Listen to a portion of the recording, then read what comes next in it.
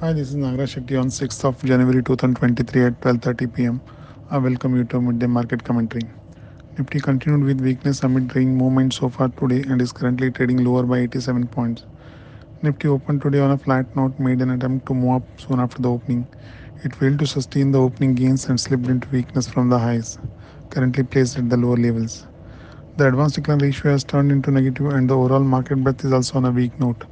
The broad market indices like mid-cap 100 and small-cap 100 of NSE exchange are trading lower by 0.43% and 0.45% respectively.